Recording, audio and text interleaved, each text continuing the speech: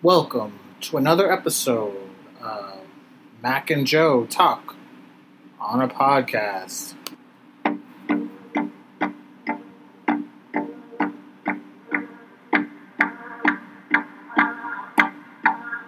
Hello, everyone. Thanks for joining us for another exciting episode here. We are recording this on Super Bowl Sunday. Super Bowl Sunday. Are you satisfied with the game, buddy? It wasn't as close as I thought it was going to be. It was kind of a little bit of a blowout. Can we do a really brief recap? Because I know we talked about our I didn't want to say anything. No, but hey, I'm going to own it. I didn't say that I wanted the Chiefs to win per se. Yeah. To be fair, I never said I wanted them to win. Did I expect them to win? Yes. Did I expect it to be a close game? Yes. It was none of those things. Right. So I will admit that I was wrong.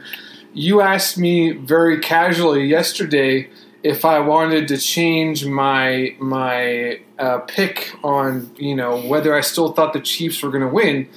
A part of me kind of felt like you knew something that I didn't, but it was very, very. The reason I bring that up is because you or somebody else had mentioned that the Chiefs were without two of their top offensive linemen.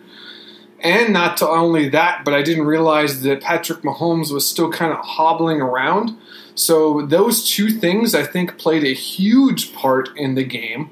Not to say that I would have changed my pick had I known. Uh-huh. I guess I underestimated the value of those linemen because they were kind of like new rookies, or not rookies, but new. They hadn't played all year or whatever. Right. And, like I said, seeing Patrick Mahomes kind of hobble around, it really wasn't a surprise they got blown out, now that I think about it. Or now after, hindsight's 2020, but, he was getting harassed all game. Like, he had hurries, he had knockdowns, he had sacks, he was just getting pummeled out there. So it really wasn't much of a surprise in the outcome. I was more surprised at my reaction that I kept thinking that they were going to somehow make it a closer game than it was, and they didn't. Right. But I was anticipating that was going to happen. And it just seemed like, I don't know if it was brilliant coaching. I don't know if it was, there's a whole backstory with Andy Reid and his son getting into a car accident, and that might have been weighing on his mind. There's all sorts of things that are going on. There's, like I said, the injuries to not only the offensive lineman, but Patrick Mahomes. Tyreek Hill was really kind of like a non-factor in the game, whereas the last time they played, he was a huge factor. Right. I keep wanting to say the Patriots. The Buccaneers had like everybody healthy, so they weren't missing like anybody. They got four or five guys, and back. They were fit, and they were hitting. They were just hitting their stride. Like, it was really kind of I don't want to say, I'm more surprised that the line was still minus 3.5 for the Chiefs. Well, because it really wasn't close. Like, it wasn't even it was a done deal at the half. Like, a part of me was kind of hoping it would be closer, but it really didn't. Anyway, we don't have to talk ad nauseum about that. We're not a sports podcast, okay. But I just wanted to throw that out there and admit, yes, I was wrong. Did I want them to win, the Chiefs to win per se? Not necessarily. Like I said, I mentioned on the podcast that I was kind of mixed. Like, I wanted both teams to win for different reasons. But I did fully anticipate the Chiefs would win a close game, and both of those predictions couldn't have been more wrong. So, right. In any event, go ahead, buddy. Chime in for just a minute. It was. The line starts off as the favorite. It moved up. And then there's obviously lots of late money coming in on Tampa Bay as the underdog. That's just how the line kind of goes for the Super Bowl. So it's hard to read the line, again, because it's all based on the money coming in. Sports books are trying to protect themselves and things like that. But the line is usually a somewhat decent indicator of how the game works out. I mean, Vegas is more often than not, they win. So I just thought it was interesting. And I also mentioned that we hadn't had a blowout in like over a decade, and this was a blowout.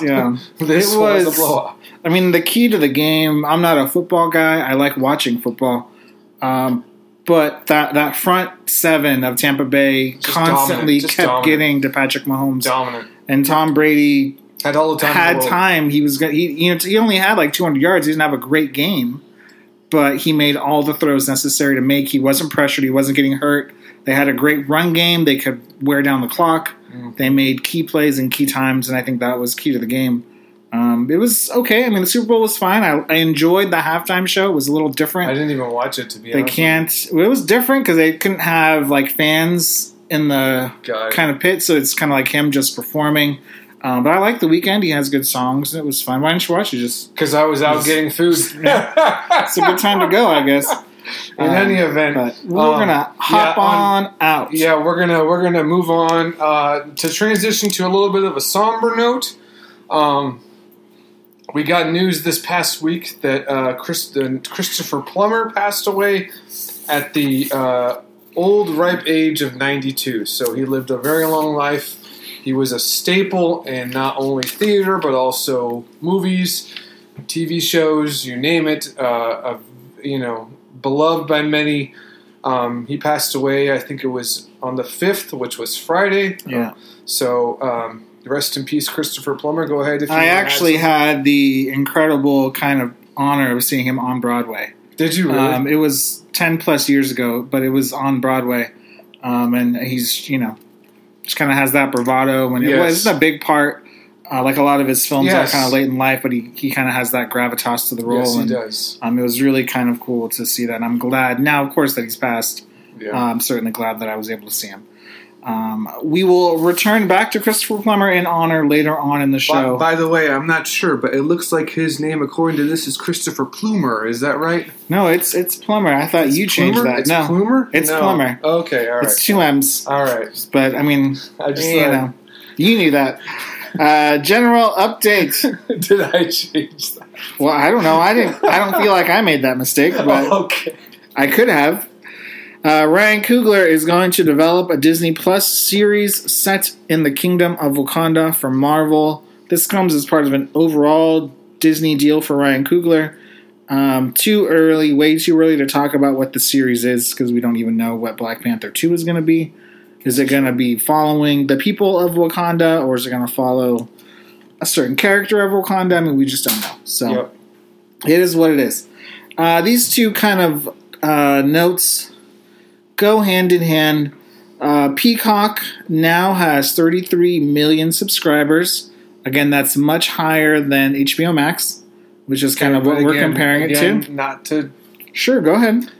to be the not to rain on the parade, but you mentioned subscribers here. Yeah. You mentioned subscribers. When we were talking about when we were talking about HBO, we were talking about whatever activations or whatever it was. So Yeah. Again, you can't compare. I don't know.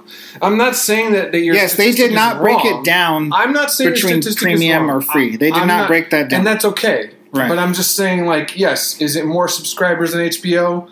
Sure, but take that for what it's worth. That's all I wanted to say. Okay. I'm not saying your statistics are wrong. I'm just saying that they didn't give us HBO didn't break down what it was for a reason.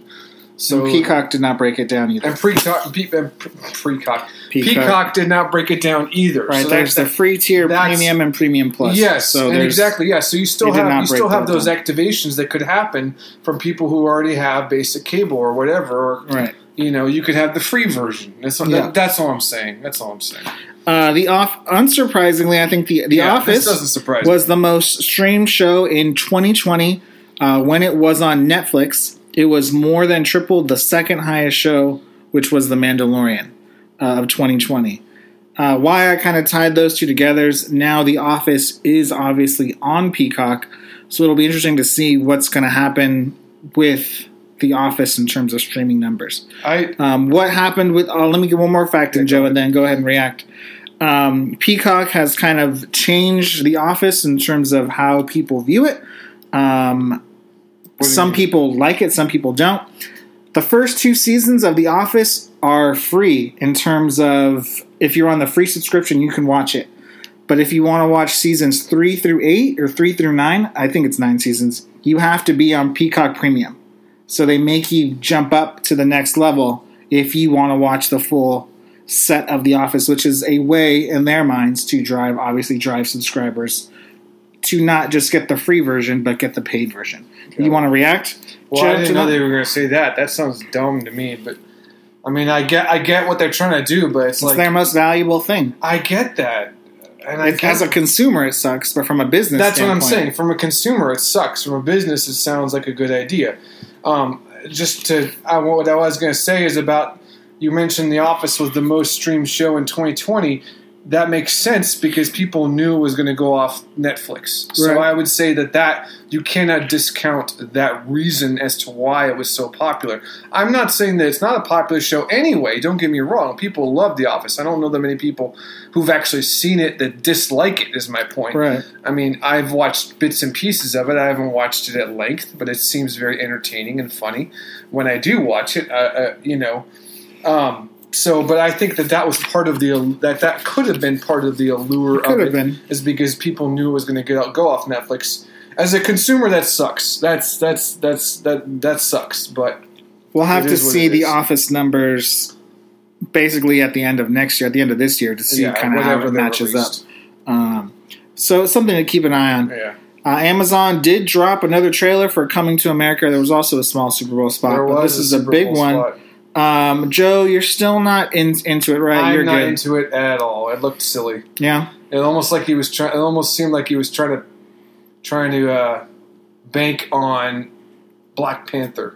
Like there's like a quote, like even in the movie, like, "Oh, this isn't Wakanda. Wakanda's a made up place." It's like they're just like. And it's like the prototypical. Well, I don't want to say prototypical, but it seems like that's a lot what Eddie Murphy makes these days. Is where I haven't seen the first one. I've heard it's very funny. The first one's great, but that's 25 years ago. I heard it's very funny, but my question is, since you've seen the first one, did he have like multiple roles in that movie? Yeah, he does. He and Arsenio play all the people in the barbershop. They do all those different things. It's very similar because that's like all his movies now. Like I think that's always been his movies. No, I think. Not necessarily. Okay. And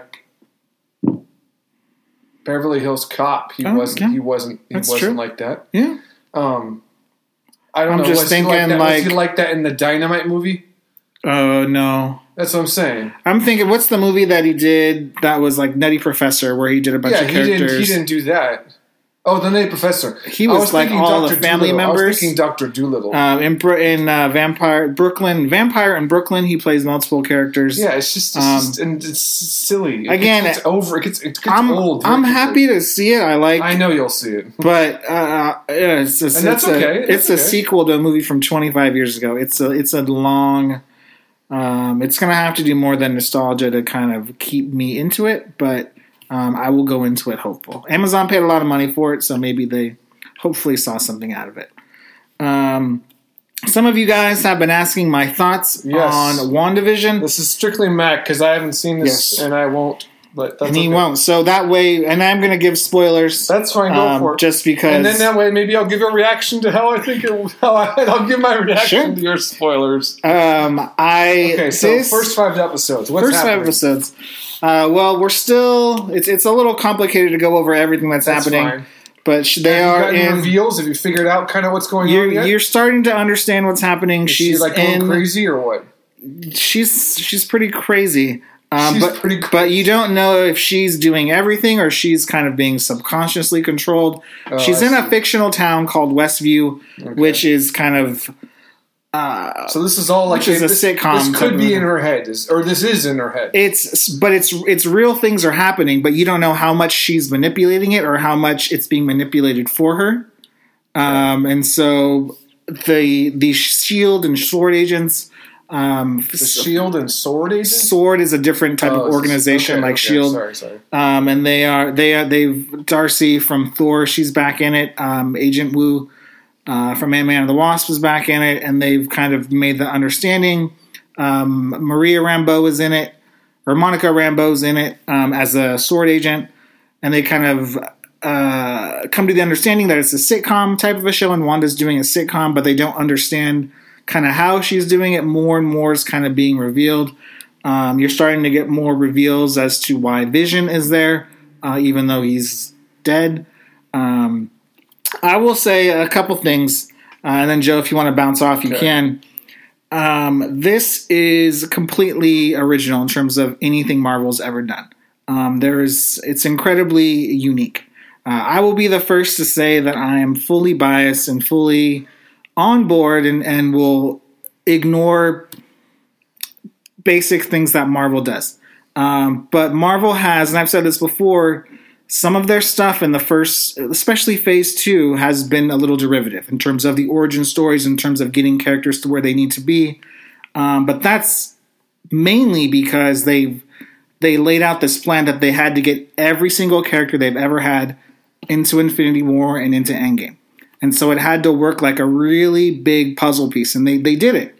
The way it looks like it's going now with all the different shows and the new characters, I don't think there's going to be a big team-up movie in terms of the next big Avengers movie. It looks like there's going to be multiple big different storylines. Okay. So this one leads into... Does that bother you? No, it's fine. Okay. So this Sounds one... like you're disappointed. No. By your tone. I think it gives it more creative freedom to do things. Okay. Because not every single character is beholden to the one story. Got it. So like we talked about WandaVision, Spider-Man, Doctor Strange are all going to tie in together. And then you have a separate storyline, possibly with Secret Wars, with the Skrulls that's going to tie into Captain America too. So you have these big, not Captain America, Captain Marvel too. So you have these big stories which are great. The big reveal, obviously, is Evan Peters showed up in the last episode as Pietro or Quicksilver. Evan Peters, of course, was Quicksilver in the Fox movies, the Fox X-Men movies. I think it's a big fake in terms of what he actually is. I think a lot of people got excited that, they're going to bring the Fox X-Men characters over to the main one, just like they're going to do with the Spider-Man one. I don't think that's going to happen. I think it's a fake out, but who knows what's going to happen with that. I think this is the best work that Elizabeth Olsen's done.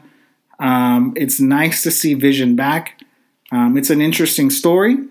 There's only... The one thing, again, I'll say about this, because Disney sets it up with the episode every week, they basically drop big teases at the end of every episode. And so it drives conversation for the full week. And then it's like, okay, now everyone has to watch WandaVision the next week. Kind of like Game of Thrones or Mandalorian. If it was like Netflix, people would just click next episode, and they'd be done. It's only 9 episodes. Yeah, it's great. I think it's good. It's funny. It's unique. There's not some big CGI battles happening. There may be some at some point. But it's new characters for the most part. It's really only the four or five characters that have been in it, but they're all other new characters and new stories. It's really fun. It's really good. Okay. Cool. Anything, Joe? Any questions? Any curiosity? Not really. No? You still I'm kind of confused as to why it's a sitcom. Like, it's like... whatever, like Leave It to Beaver, like yeah. But I guess that would take longer than a 5-minute explanation as to what's going on. Yeah, I mean, you would have to talk about it, and I'd have to get kind of caught up to figure out what's going on. The most basic answer is Wanda is still upset with everything that happened at the end of Endgame, where she's lost Vision and she's kind of on her own, and she's still not over her brother Pietro dying. So I guess what I'm confused. Go ahead. The premise is, or what it's setting itself up to be, and it could be a total fake out, which I still think it is in some sense, but what it is so far is that Wanda, because she is so powerful, she's one of the most powerful mutants there are. She set up this fake world in this town, and because her life outside of it is so not good, she's not happy, she set up this fake world in a sitcom, and she's brought Vision back to life, and they have twin kids to kind of make her life feel perfect. Now, again, what's happening on the outside is these other forces are trying to get in, or trying to figure out why she's doing this, or Hugh's manipulating her, and so it's going to come to a head at some point. Does that make a little bit more sense? Yeah, it sounds a little strange, but It is a little strange. It's definitely different. It's not. I mean, it's not your typical. it might be something I was interested in if it wasn't tied to Marvel and I knew it wasn't Marvel. I think you would. I actually think you would like it. because I kind of like stuff like that where people create like not necessarily. I mean, it seems a little more like a science fiction type thing than anything else. But yeah, like looking inside someone's not demented, but disturbed or upset or distressed or mind is interesting. You know, you talk about some great movies that are on my list that I haven't mentioned yet. One of them comes to mind when I think about this: Eternal Sunshine of the Spotless Mind. Mm-hmm. Now, I'm not saying it's in any way. It's somewhat similar in that you're looking inside someone's mind, is what I'm saying. I mean, she's someone that has going through these kind of emotional big trauma, beats. Yes. Someone who's going through trauma. Fabricated this world or something. But she's a mutant, so she has all these powers that, you know, it just makes it for more. And again, the twins, her kids are real. I think her kids, Tommy and Billy, they're straight out of the comic books. I think they'll basically become new cast members or new Avengers or whatever you want to call it at some point. I still think Wanda is the big bad in this saga. I think she's going to... In Doctor Strange, I think it's going to be Doctor Strange versus her. I think she's going to be the big bad. I don't think she's a bad character per se, but in the comics, she's kind of walked that line of a good guy versus bad guy. So she's kind of turning into a Emilia Clarke in Game of Thrones. Kind of, yeah, but better character arc. 2021. She's turning into Daenerys? Is that what you're asking? Yeah, Daenerys. Yeah, I mean, I don't, again, there's more's going to happen with the multiverse. Again, the big reveal was She's going to want to live in her fantasy world for the rest of her life kind of thing. Yeah, again, the big reveal was the Evan Peters thing. Again, he was only on it for like 30 seconds. So that's the guy that blew people. That's the guy that played Quicksilver in Days of Future Past. Days of Futures Past and whatever, the last Dark Phoenix. Yeah, okay. And again, it blew people's minds because everyone was like, "Oh, this is crazy," blah blah blah. I think it's a big fake out. I don't think he's real. I think it's a figment of her imagination. But that's just my theory. Paul, he's obviously dead. I'm confused. Well, again, so people were excited because the actor was in it, and they thought it was going to be the because they think it's going to be incorporating from the Fox characters, or they were excited because Quicksilver's back. Like I don't both. I mean, is she opening up the multiverse? Is she pulling people in from the multiverse? Is it again? It's that idea of the multiverse opens and X person can come through. They've teased a big reveal at the end of the show as a cameo. I'm calling it right now. I think it's going to be Ian McKellen. They've talked about it before. Ian McKellen's talked about wanting to come on to the Marvel movies. I think he will come on. Again, Magneto is Wanda's father. So I think he will be pulled into the multiverse somehow. It's not going to be Michael Fassbender? No, I don't think it's Fassbender. I think they'll get McKellen. That could be 100% wrong, though. That's just my total shot in the dark. But 4 more episodes left. We'll say, unless there's something big revealed, we'll wait until the end, and I'll give you guys my thoughts at that point as well. Thanks, buddy. No problem. All right. Well, now we're going to get into the big topic of today's podcast. The Golden Globes have been the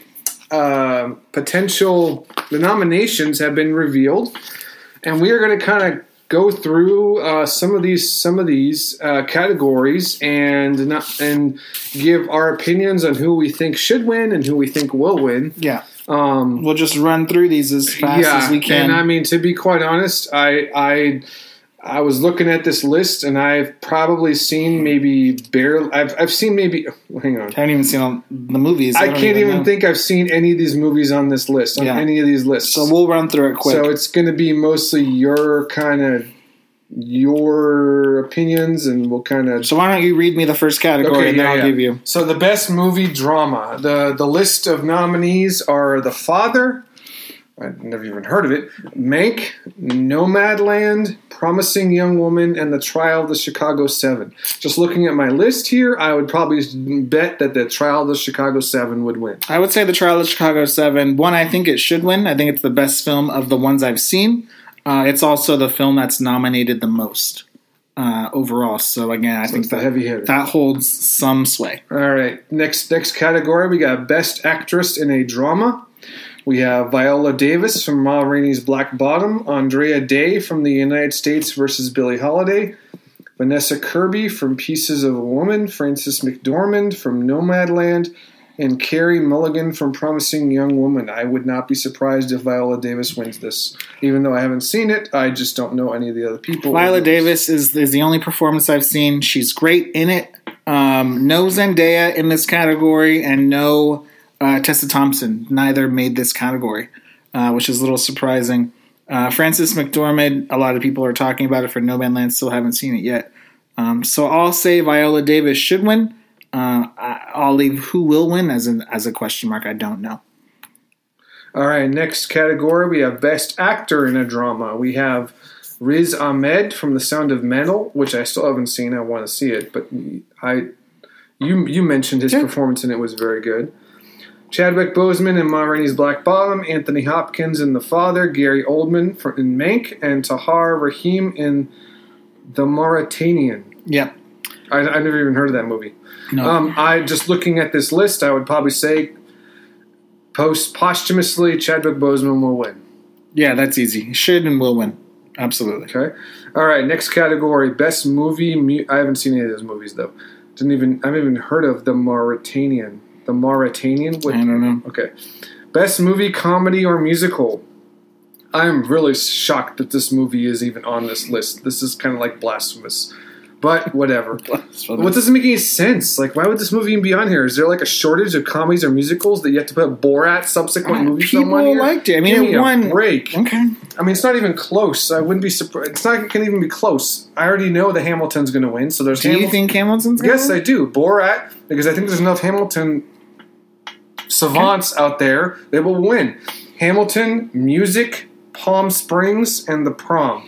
The reason why I don't think Hamilton will win is Joe's right. It's a poor substitute for the actual thing. Joe is right that there's tons of Hamilton fans out there, including me. It is not an original film, though. It's basically just a filmed version of the stage show. Okay, then I will would you do? say... What would you pick? Borat? No, I'm going to pick Palm Springs. The Hulu film with Andy Samberg, I think it's the most original film I saw this year at all. I'll say Palm Springs. I wouldn't be surprised if Borat subsequent movie film won, though. That would be ridiculous.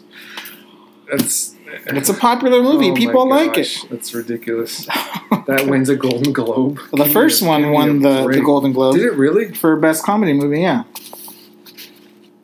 Wow. That's really surprising. The Hangover won for Best Comedy when it was Really? nominated. Yeah, it's a comedy movie. That's well, okay. I guess I've been paying much attention. Well, there's to two Golden Globes.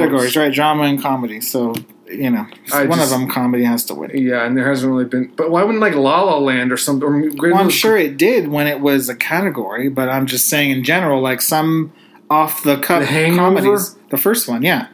There's some off the cuff comedies that have won. Really? Yeah. Okay. All right. Well, I guess I'm wrong. No. Well, I'm not wrong. I guess You're I'm not wrong. uninformed. All right. Best actress in a comedy or musical. I'm probably going to butcher these people's names. Maria Bakalova. I was trying to help you. You didn't let me try it.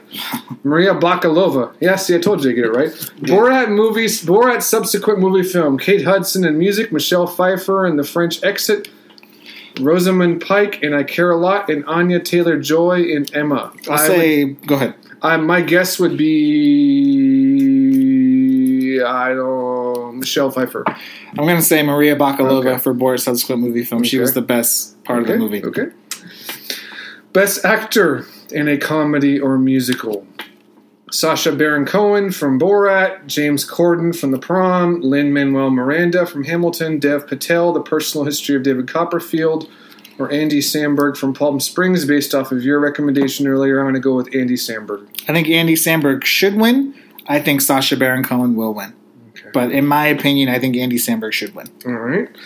Next category, Best Animated Movie. The Croods: A New Age, Onward, Over the Moon, Soul, and Wolfwalkers. I'm based off of your reactions to movies. I would say Soul is going to win. Soul should and will win.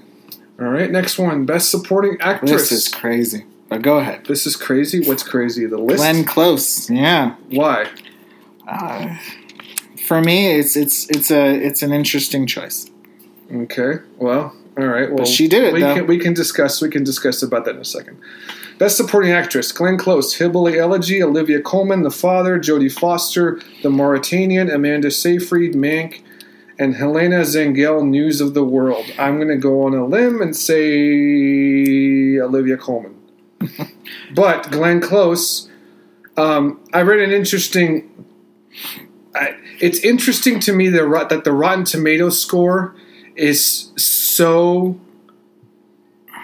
not even close to the audience score, which tells me a couple things. Like the audience score is a lot higher? Yeah, the audience score is like miles different, miles better. Yeah. It's not even close. Interesting. Which is interesting that a lot of critics don't like the movie. And you mentioned Glenn Close. I haven't seen it, but I've heard the good things, that she's really good in it.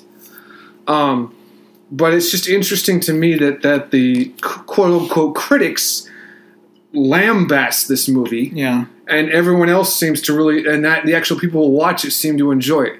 And there's a disconnect there. I'm somewhere. really kind of starting to lose faith in Rotten Tomatoes at this point. Well, it's not a perfect system. Because to be quite honest, there's movies on my list, and we'll get to my list later that are crazy high, that are awful movies.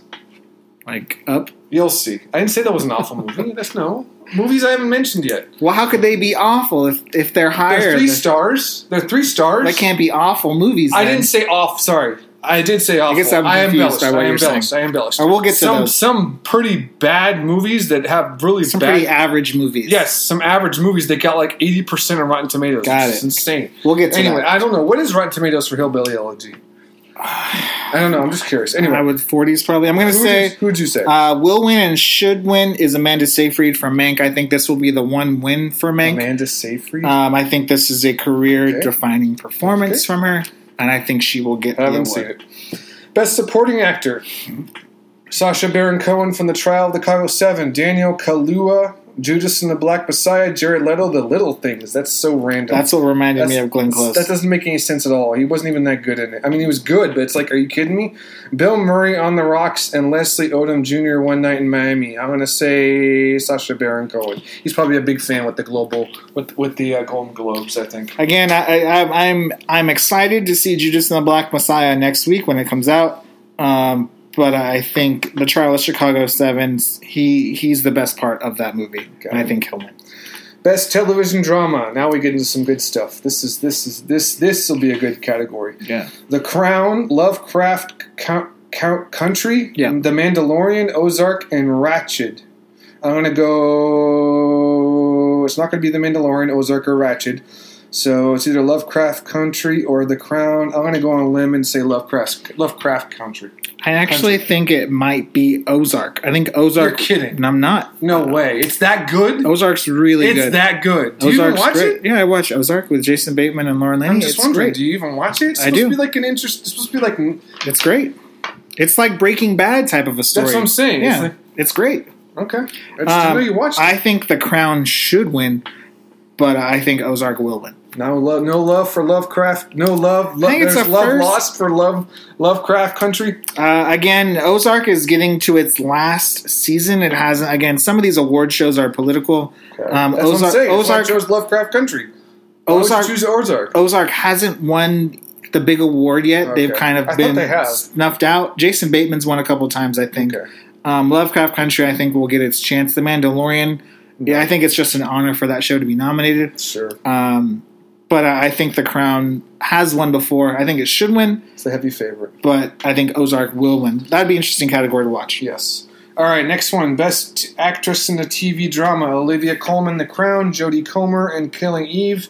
Emma Corrin for The Crown. Laura Linney for Ozark. And Sarah Paulson for Ratched. Ratched? How do you say it? Ratched, I think is what it is, yeah. Nurse Ratched. Yeah, whatever. Yeah. I don't know. Olivia Colman was the head. She won last year, so I'm going to go with her again. I think Laura Linney will win for Ozark. Oh, really? She's that good? But I think... I don't like her in some movies. A lot of movies. But I do think Emma Corrin from The Crown should win. Again, I think her and Olivia Colman are great. They're equal together. Olivia Colman has won before. Okay. Emma Corrin is the actress that plays Princess Diana. She's new to the show. I think she should win, but I think Laura Linney will win. I could be wrong, but I think Ozark's going for some big wins. Okay. Best actor in a TV drama, Jason Bateman. You mentioned he won before. Josh O'Connor for The Crown. Bob Odenkirk for Better Call Saul. Al Pacino for The Hunters. And Matthew Rhys for Perry Mason. It's not going to be Al Pacino or Matthew Rhys. I want to go who I want to win, even though I haven't seen any of these. But I've been hearing good things about Better Call Saul. Yeah. So a part of me would kind of want him to win just because I've heard good things. Yeah. But based on what you said before, I'd probably go with Jason Bateman. I have no idea. Again, I may sound like a broken record here. I think Jason Bateman will win. Okay. But I think Josh O'Connor should win. Josh again, O'Connor? from The Crown. He Okay. plays Prince Charles. Okay. I think he should win. But again, I think Ozark will win. Jason Bateman will win. Okay. All right, next one. Best television comedy, Emily in Paris, The Flight Attendant, The Great, Schitt's Creek, and Ted Lasso. To me, this is without a doubt no contest for me, even though I haven't seen it. I know everyone loves this show, Schitt's Creek. Yeah, Schitt's Creek will 100% win. Again, it's the last year, so it will win. I would say I enjoyed Ted Lasso more, so I think Ted Lasso should win. Mm-hmm. But I think Schitt's Creek will win. All right, best actress in a TV comedy. We have Lily Collins from Emily in Paris, Kelly Kuoku, fresh off of The Big Bang Theory for The Flight Attendant, Elle Fanning for The Great, Jane Levy for Zoe's Extraordinary Playlist, and Catherine O'Hara for Schitt's Creek. Let's just go with the heavy favorite, Catherine O'Hara. Will and should win is Catherine O'Hara. Next one, best actor in a TV comedy, Don Cheadle, Black Monday, Nicholas Hoult, The Great, Eugene Levy, Schitt's Creek, Jason Sudeikis, Ted Lasso, or Rami Youssef for Rami. What the heck is that? It's a show on Hulu. Okay. Even though I like this guy, who do I want to win? I guess is Don Cheadle, who probably will win. Eugene Levy, my dad. He's not my dad, but everyone you know what? This is actually my dad fault. looks a lot older now. It's actually should be Daniel Levy. That's actually 100% my fault. What? Daniel Levy is for best actor, and Eugene Levy is for supporting actor. That's my fault. Oh, but I think your point still stands. Though I think Daniel Levy and will his win. son will win. They can have a nice moment. Again, I think Jason Sudeikis should win. Okay, but Daniel Levy will win. All right. Next one, best limited series, anthology, or TV movie. Normal People, The Queen's Gambit, Small Axe, The Undoing, or Unorthodox. The only ones that I know somewhat about are The Queen's Gambit and The Undoing. I'm going to go with The Undoing. I think The Queen's Gambit will win. I enjoyed both Small Axe and The Undoing, but I think The Queen's Gambit is great, so I think it will and should win. Okay. Best actress in a limited series, anthology, or TV movie. Kate Blanchett, Mrs. America. Daisy Edgar Jones from Normal People. Shreya Haas for Unorthodox. Nicole Kidman, The Undoing. Anya Taylor-Joy, The Queen's Gambit. Let's go with Anya Taylor-Joy. Anya Taylor-Joy should and will win for The Queen's Gambit. Yeah, I mean, no, I was just going to say you were right. Looking at this list, your beloved Euphoria didn't get any love whatsoever. I was thinking Zendaya for Malcolm and Marie. Oh, got it. But yeah, Euphoria is not even on here at all. Absolutely. So you're right. I didn't even think about that. Must not be that good. It must not be. I guess not. Best actor in a limited. I don't know if you want me to fight you with this. I don't know what you want Best me to do. actor in a limited series, anthology, or TV movie. These are some good choices here. Bryan Cranston, Your Honor. Jeff Daniels, The Comey Rule. Hugh Grant, The Undoing. Ethan Hawke, The Good Lord Bird. Or Mark Ruffalo, I Know This Much Is True. This is really a toss-up for me. Well, it's a toss-up for all these because most of these I haven't seen. But all of these actors looked pretty good in the trailers and stuff like that. I know you've said praises for Hugh Grant. Ethan Hawke looked incredible in The Good Lord Bird. I know you spoke highly about Mark Ruffalo. I don't know anything about The Comey Rule, but I'm sure it was good. Bryan Cranston, again, you can't argue with that. Really, a flip of five-sided dice at this point. Let's go with Mark Ruffalo. Yeah, I I actually really don't know. They all seem pretty good to me. I think Mark Ruffalo will win. I think Hugh Grant should win. I think it's a career kind of changing performance for him. It's a different character that he's played, and I think he was the highlight of that series. So difference there. Best Actress TV Supporting. This is all categories: comedy, drama, anthology. They just lump all these into one category for supporting. Gillian Anderson, The Crown. Helena Bonham Carter for The Crown. Julia Garner, Ozark. Anna Murphy, Schitt's Creek. Cynthia Nixon for Ratched. Cynthia Nixon is in it. Yeah. Okay. I don't know. Gillian Anderson. I actually think Gillian Anderson. I think Gillian Anderson should win, but I think it's going to come down to her and Annie Murphy for Schitt's Creek. I'm not. It's a toss up for me. Julia Garner's already won Golden Globe, and she's won an Emmy as well for Ozark. So I don't think she'll win. But yeah. All right. Next one. Last one, actually. Best Actor in a TV Supporting Role, John Boyega for Small Axe, Brendan Gleeson for the Comey role, Daniel Levy, Levy? Yeah. Daniel Levy for, Levy. Yeah. Daniel Levy for Schitt's Creek, Jim Parsons for Hollywood, or Donald Sutherland for The Undoing. Daniel Levy. I know hasn't he won before? No, I don't think Schitt's Creek's won before. Oh, I think he'll win. I think Levy will win. But I actually would like to see John Boyega win. Again, Small Axe is the 5 films that came out on Amazon. Mm-hmm. He was the star of one of those mini films. I think he No love for Brendan Gleeson. Yeah, I mean it was good, but it was a serious. I don't know how to say this. It was a serious SNL sketch, right? I mean, he was basically just doing all the mannerisms and all the mimicking of what Donald Trump looks like. Okay. So it wasn't necessarily. It was good. I enjoyed the Comey role. I wasn't a big fan of the show. I didn't really like the show. Donald Sutherland wasn't great in The Undoing in terms of he didn't do a lot. He was just kind of a very small side character. So I didn't really feel like that was it. But so that's that. The Golden Globes are at the end of the month. I will remember all of these predictions that we just made. You can't hold me to any sort of prediction. I didn't say I'm going to call you out. But we'll revisit it when it happens, and we'll see what happens. Sure. Screen Actors Guild nominations just came out. We may visit those next week. SAGs. To see what's happening with that. Yep. But now we are on to the segment, the reason why everyone tuned in, besides our Super Bowl recap. Joe's weekly segment. Where I actually admit that I'm wrong. No, I didn't. You were wrong, Joe. Okay. You were.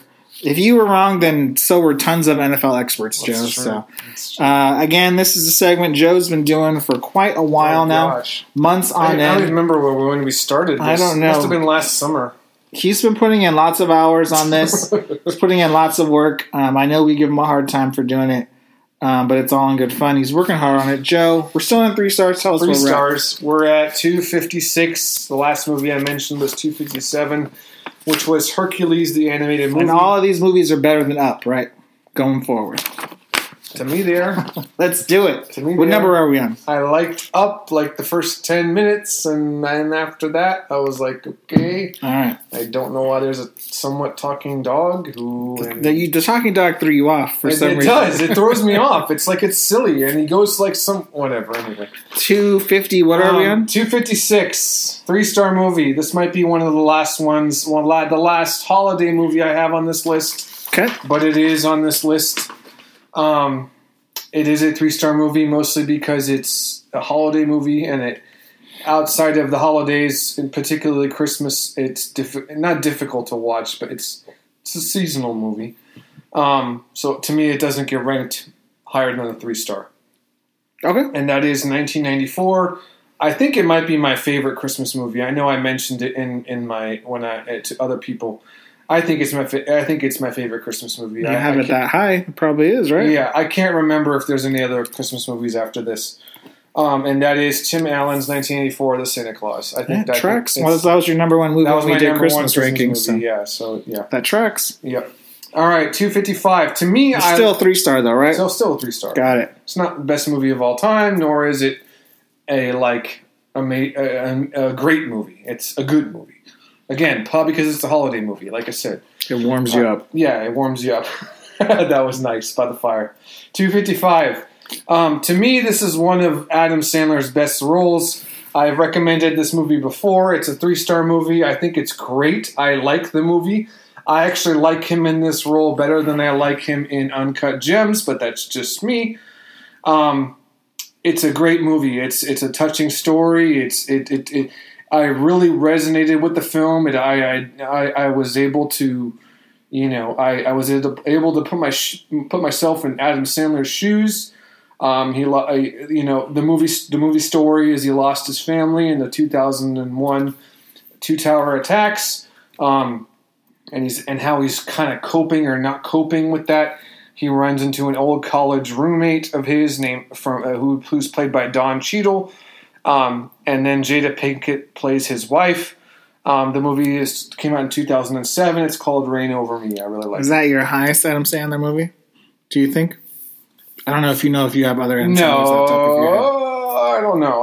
I don't remember. But it's one of his better roles. I really like it. I actually like, and for me personally, I like it better than Uncut Gems, but that's just me. 254. This is the last movie in this series. I know I kind of hinted at it earlier. This is the last movie, not the last movie in the series, but it's the one that I think is the best. Even though I know some people don't consider it to be the best, I think it is.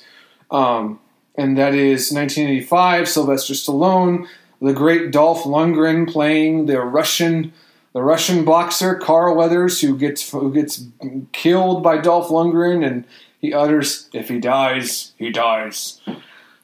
Rocky IV. I think it's great. 1985. I think that's the best one, even though it doesn't get the accolades. To me, it's a lot. It has a lot more going on, and a lot. Seeing his best friend pass away and kind of going through that. I think that I'm able to identify and put myself in the shoes with that. Yeah. This next movie gets really high rankings, but it was remade. They remade it from a 1967 movie with Frank Sinatra. I haven't seen that one. I've only seen the 2004 remake version, but I think it's very good. It's interesting. It's as far as conspiracy theory type movies go, it's interesting. I mean, it's not, again, it's not the best movie I've ever seen. I don't think it's amazing, but it's good. It has a great cast. It has Denzel Washington, Liev Schreiber, and Meryl Streep. And I'm talking about The Manchurian Candidate, 2004. 252. I'm at 252. This movie I bought later in life, but I really enjoyed it. I rented it, I think, on Netflix, and I really enjoyed it. Maybe it's just kind of my type of movie. It's got great talent in it. It's got Samuel L. Jackson and Kevin Spacey.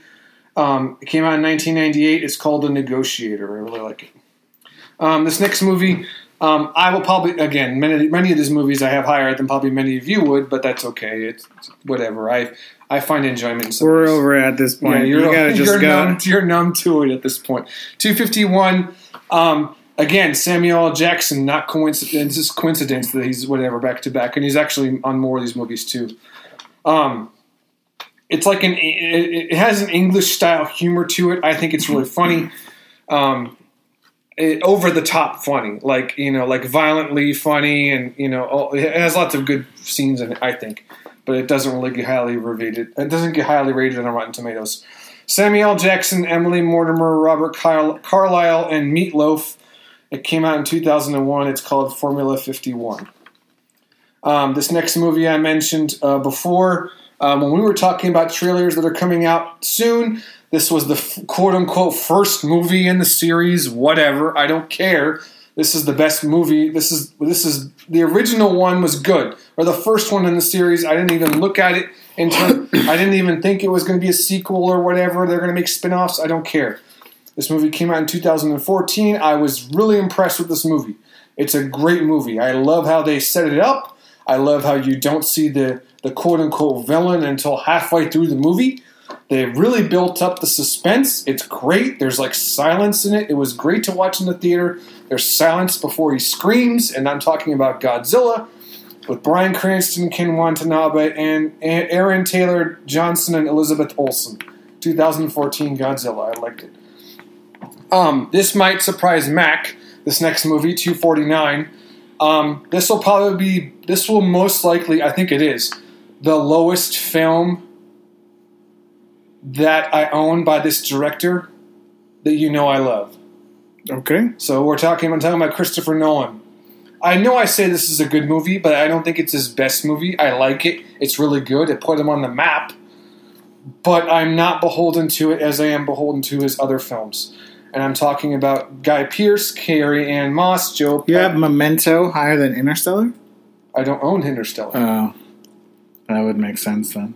All right. Oh, no, wait, I do. And yes, I do. I do have Memento higher than Interstellar. Because I don't think I like Interstellar as much as I like Memento. I think when we... Okay. It doesn't matter. What? So do you think... I think when we did the list, I think you had Memento higher than Interstellar, which is why I was confused. Oh, and you're saying I haven't mentioned Interstellar yet? Yeah. But it doesn't matter. It's a lot of movies. It's a lot of movies. It's a lot of movies. I'll be honest, that's what I'm saying. It's a lot very of hard to do this. Okay, so Memento. When I was doing the list, this is what came up. 249. Maybe you're rubbing off on me a little bit, and maybe I'm giving Interstellar more love than I used to. Who knows? 249. That was 249. Nolan. That was 249. I mean, I would have thought if Nolan would have done like a Pepsi commercial, he would have as at least a 4-star. That's interesting. But go ahead. It's good, and I can watch it again. Better than The Dark Knight Rises? Memento? Not even close. Oh, not even close. Man. Controversy, Joe. Wait, better? Fire. Oh, you said The Dark Knight Rises. No, Memento. Yeah, Dark Knight Rises is better than Dark Knight. I think. Wait, no. Okay, are you talking about... Dark Knight Rises is better than Memento. I think so.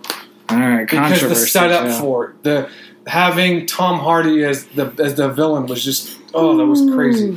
This next movie, again, I like inspirational movies. I know some people, Mac, don't really particularly care for inspirational stories or whatever. Absolutely right. Great feat, great whatever. I want to feel shitty about myself every time I watch a movie. Great achievements in sports history. It's not Rudy, is it?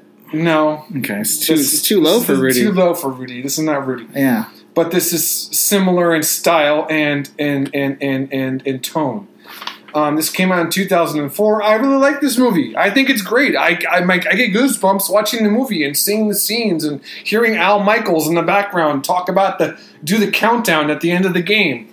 I'm talking about Kurt Russell, Patricia Clarkson, and Noah Emmerich. 2004 Miracle. Yes, it's better than Up. And The Empire Strikes Back. It is. In any event, 247. Mac is beside himself. God. Mac is beside himself now. I'm not even mad at this point. It's just funny to listen to You just don't like inspirational movies, and I do. Maybe. I do. That's I do. You've probably never seen this movie, or if you did, you thought it was the worst movie you've ever seen. I've seen Miracle. Love this movie. All right, 247. It's on Disney Plus now. Go check it out. Yeah, 247. I'd be surprised if you've even heard of this movie, but I stumbled upon it on Netflix. I'd be surprised. Sorry, Mac, if you've heard of this movie. Okay. It's really kind of under the radar. Like, I didn't even know it even came out. Came out in 2010, so it's fairly recent. It's directed by Robert Redford, but it's got a great cast. And I liked the movie. I liked the story it was trying to tell. I liked the conversation that can ensue after watching this movie. It stars great cast. James McAvoy, Tom Wilkinson, Robin Wright, Kevin Kline, Evan Rachel Wood. The movie is called The Conspirator. No. Yeah, I haven't heard of it. Never heard of it. Yeah. It's about a trial that takes place after the assassination of Abraham Lincoln. Anyway, interesting movie. Maybe it was based off a play. I don't know. I don't know. All right. Check it out. Next movie I know you've seen. This is really recent, 2018. I spoke very highly of this movie. I'm not sure if Mac thinks as highly of it as I do. You might. I don't know. But I think it's a good story. I really like it. It's got good talent, and I really like the story. It's kind of like again, it's based off of a true story, so who knows how much of it is true, but it's still entertaining. Take it for what it's worth. It stars the tandem of this movie are the actress and the actor and how they have good chemistry together, in my opinion.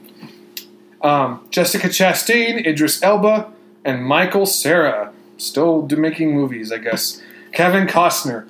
I'm talking about Molly's Game, 2018. I thought that was a good movie. Very good movie. Michael Cera plays the douchey actor. Yes, he does. In real life, that guy is Tobey Maguire. So he's a cover for Tobey Maguire is the douchey actor that Molly deals with. How do you know that? Because it's in the book. It's in Molly's book. She revealed it. That was Tobey Maguire. Was it? Yeah. Yes. How do you know that? Because Molly, the person said it. It's in the book. It's out there. Well, that explains why he's not making movies anymore. I guess. Well, I mean, I don't know, but it was directed by Aaron Sorkin. it was his first. It was his first movie. Yeah. I really like it. Molly's Game. It's It's a good great. movie. All right, this next movie. This next movie reminds me of, now that I was looking at these lists, and I'll try to go through this faster. You're good. 245. This movie is a great movie. Very entertaining. I like the story it's trying to tell. I was on the edge of my seat. I didn't know what was going to happen. The ending was satisfying, unlike The Little Things. So The Little Things was similar to this movie. All right? Okay. In many respects. And the movie I'm about to mention had a good payoff. 2013. It was directed by Denis Villeneuve. Denis Villeneuve, yeah. Denis Villeneuve. Sorry, Dennis. Denis Villeneuve. Denis Villeneuve. Yeah. Great movie. This is a great movie. Stars Hugh Jackman. Oh, he's so good in this movie. Jake Gyllenhaal, Maria Bello, Terrence Howard, Viola Davis, and Paul Dano. You know what movie I'm talking about? Prisoners? Prisoners. Great movie. Good movie. Loved that movie. All right. Here's another inspirational movie. Just to piss Mac off. You never make me mad, Joe. This is a great movie. I like this movie. It's so inspirational. It's the pre... who's the guy that just retired from Disney? Or resigned from Bob Disney? Iger? It's pre-Bob Iger. So right at the end of right at the end of the Like other... the Michael Eisner? Yeah, Michael era? Eisner. Right at the end of his tenure. This is a great movie. I think this is a good movie. All right. Whatever. It's got good acting and stuff. Denzel Washington, Ryan Gosling, Will Patton, a very young Hayden Panettiere, and Kate Bosworth. 2000. Remember the Titans. It's fine. I like it. It's a good movie. It's a fun movie. It's good. All right, a couple more. This is the movie I was referring to earlier, 243. This movie has an 80% on Rotten Tomatoes. Okay. And I think, depending on who you ask, that is ridiculously high for this movie. The reason I have this movie where it is because there's so many awful parts in the movie that I can't have it higher. Otherwise, I would. It would be the best movie in the series. But there's some great parts. But there's some great parts in it. It's the Dark Knight Rises. It is not The Dark Knight Rises. Because that would have made sense. It is not The Dark Knight Rises. It came out in 2005. It has some really good acting parts to it, and I love what the movie is trying to do. I think that's why I like it so much, better than most people. I am referring to Star Wars Revenge of the Sith. Natalie Portman, Ewan McGregor, Hayden Christensen, Samuel L. Jackson, Ian McDiarmid. Yes, it is better than The Empire Strikes Back. I like it better because it's newer. I like the lightsaber battle at the end. I like the music in it. I like the story it was trying to tell about a guy who can't control his fears and emotions, and he gets manipulated into being a bad guy. I like the story it's trying to tell. Does it fall flat in its face at times? Absolutely, but it's got plenty of lightsaber battles. That's one of the reasons I didn't like Solo, because and I mentioned this to you on our review. There's no lightsaber battles in Solo. He's not a Jedi. I get that, but I'm saying there's multiple battle scenes in this movie all over the place. It's great. I love it. At the beginning, when they kill Count Dooku, and then when when Obi-Wan Kenobi kills General Grievous, it's all fun. It's good. It's a great story. Is it clunky? Absolutely. Is Natalie Portman like this is the worst acting in a movie? Yes, but I still like it. I like the story it's trying to tell. But I can't believe it's got 80% on Rotten Tomatoes. That's higher than a lot of the movies I have on my lists. That's crazy. Yeah, no comment. Anyway, do you think that's high? 80% for that movie? Yes, I do too.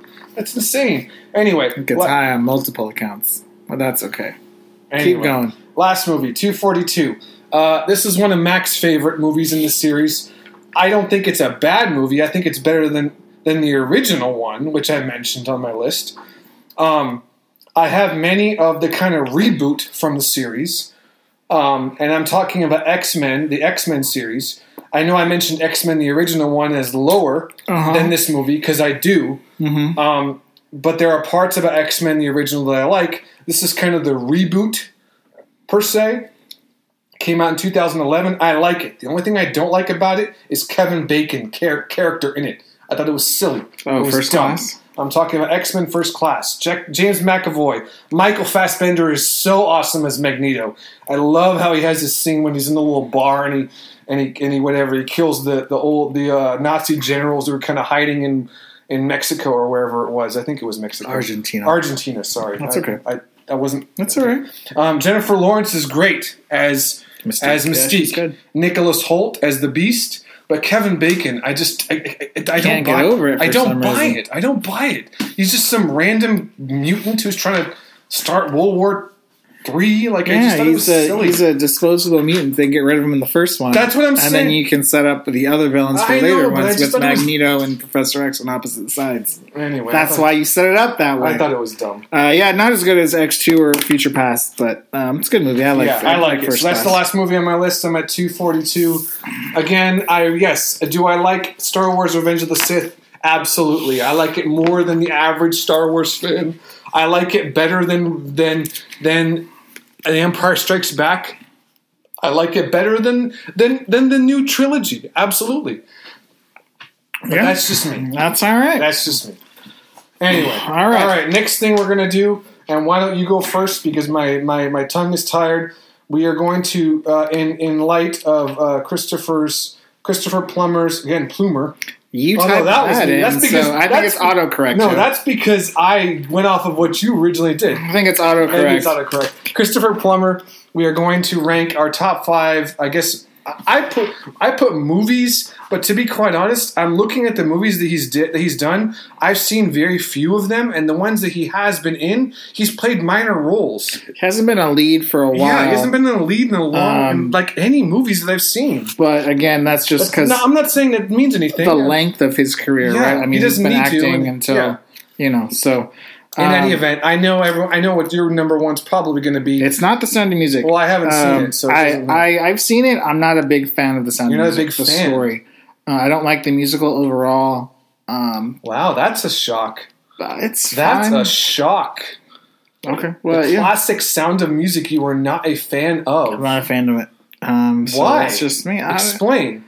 That's a hot take. You heard it here. I don't think it's a hot take. Yes, it is. As far as musical goes, I think it's kind of a basic story. I don't really think the songs... It's a basic story about World War II? I don't think...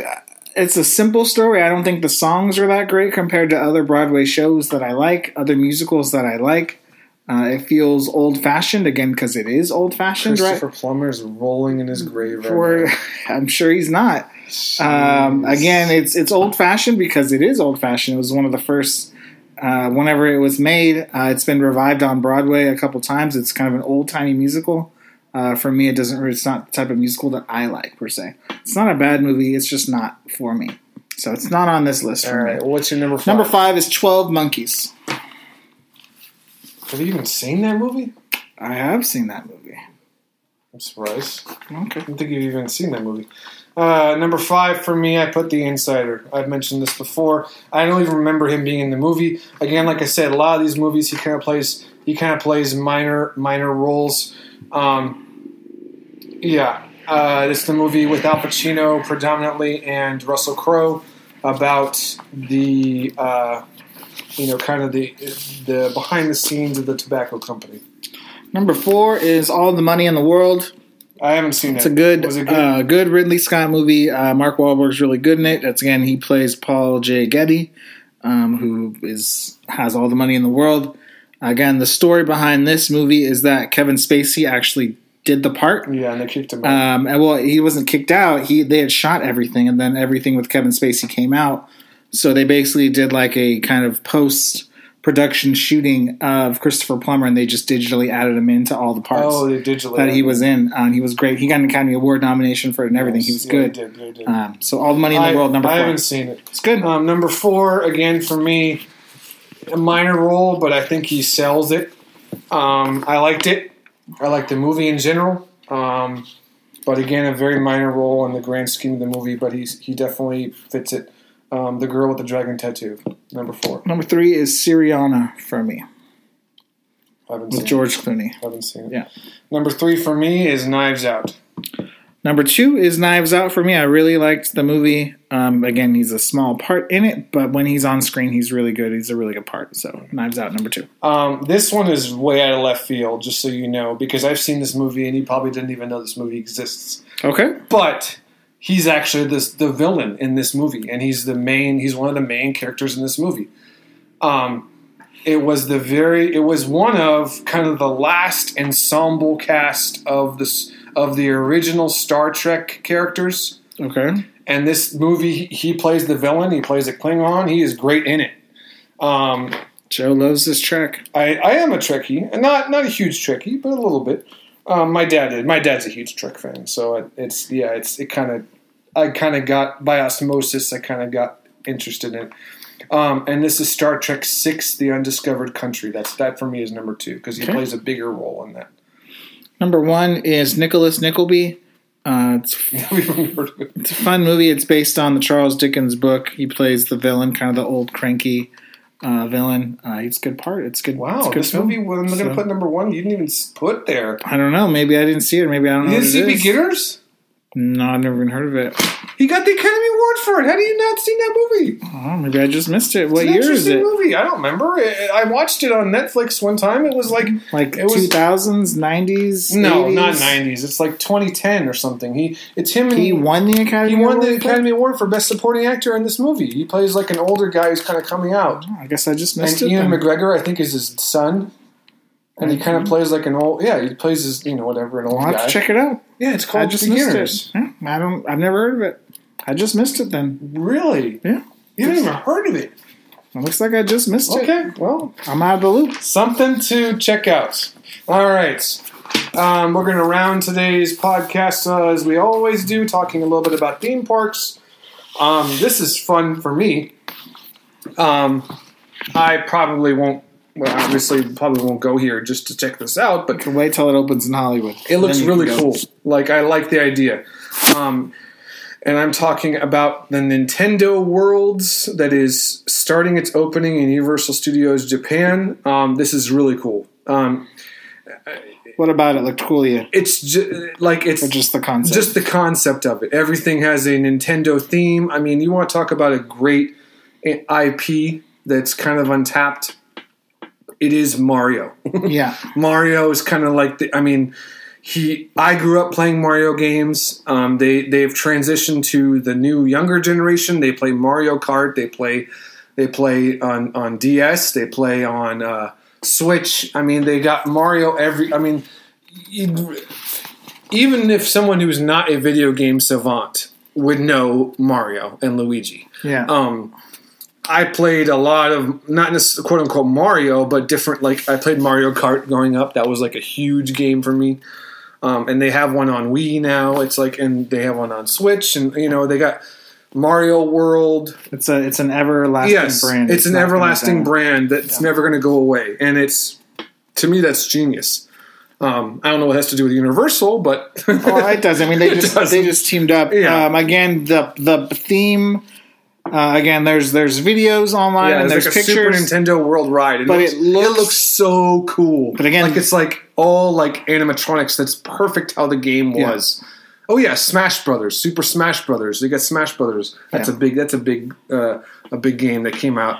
If like, you're in the last 10 interested, I years. would suggest going online and checking it out. I Yeah. can leave a link too. But again, the theming of the land, the big kind of like there's the castle. It's just all these things. Again, it's not just like going in and there's a ride. It's very much like the idea Harry Potter of Land. walking into the theme. or even like Galaxy's Edge. Sure. There will be a Nintendo World in Hollywood that is being built right That would now. be very cool. Hopefully open sooner than later, but that is something we will definitely check out when it opens in Hollywood, Yeah. and we'll report back to you. But again, this is the next kind of big land that's opening in Looks theme parks great. worldwide. If you're into Nintendo, Great if you're into idea. Nintendo, Great you're idea. you're gonna love it. So, Great idea. that's all the time we have for today. We will be back next week with something exciting. I don't know what it is, but it will be there. We'll be back next week with something exciting. It's a long ways away. It's always exciting doing a podcast with you, buddy. As always, please like, share, comment, rate, review, and subscribe. I'm gonna say goodbye and send it over to Joe to say goodbye. You never said we never did the hello Joe moment at the beginning. We're not gonna do it now. Bye, everyone.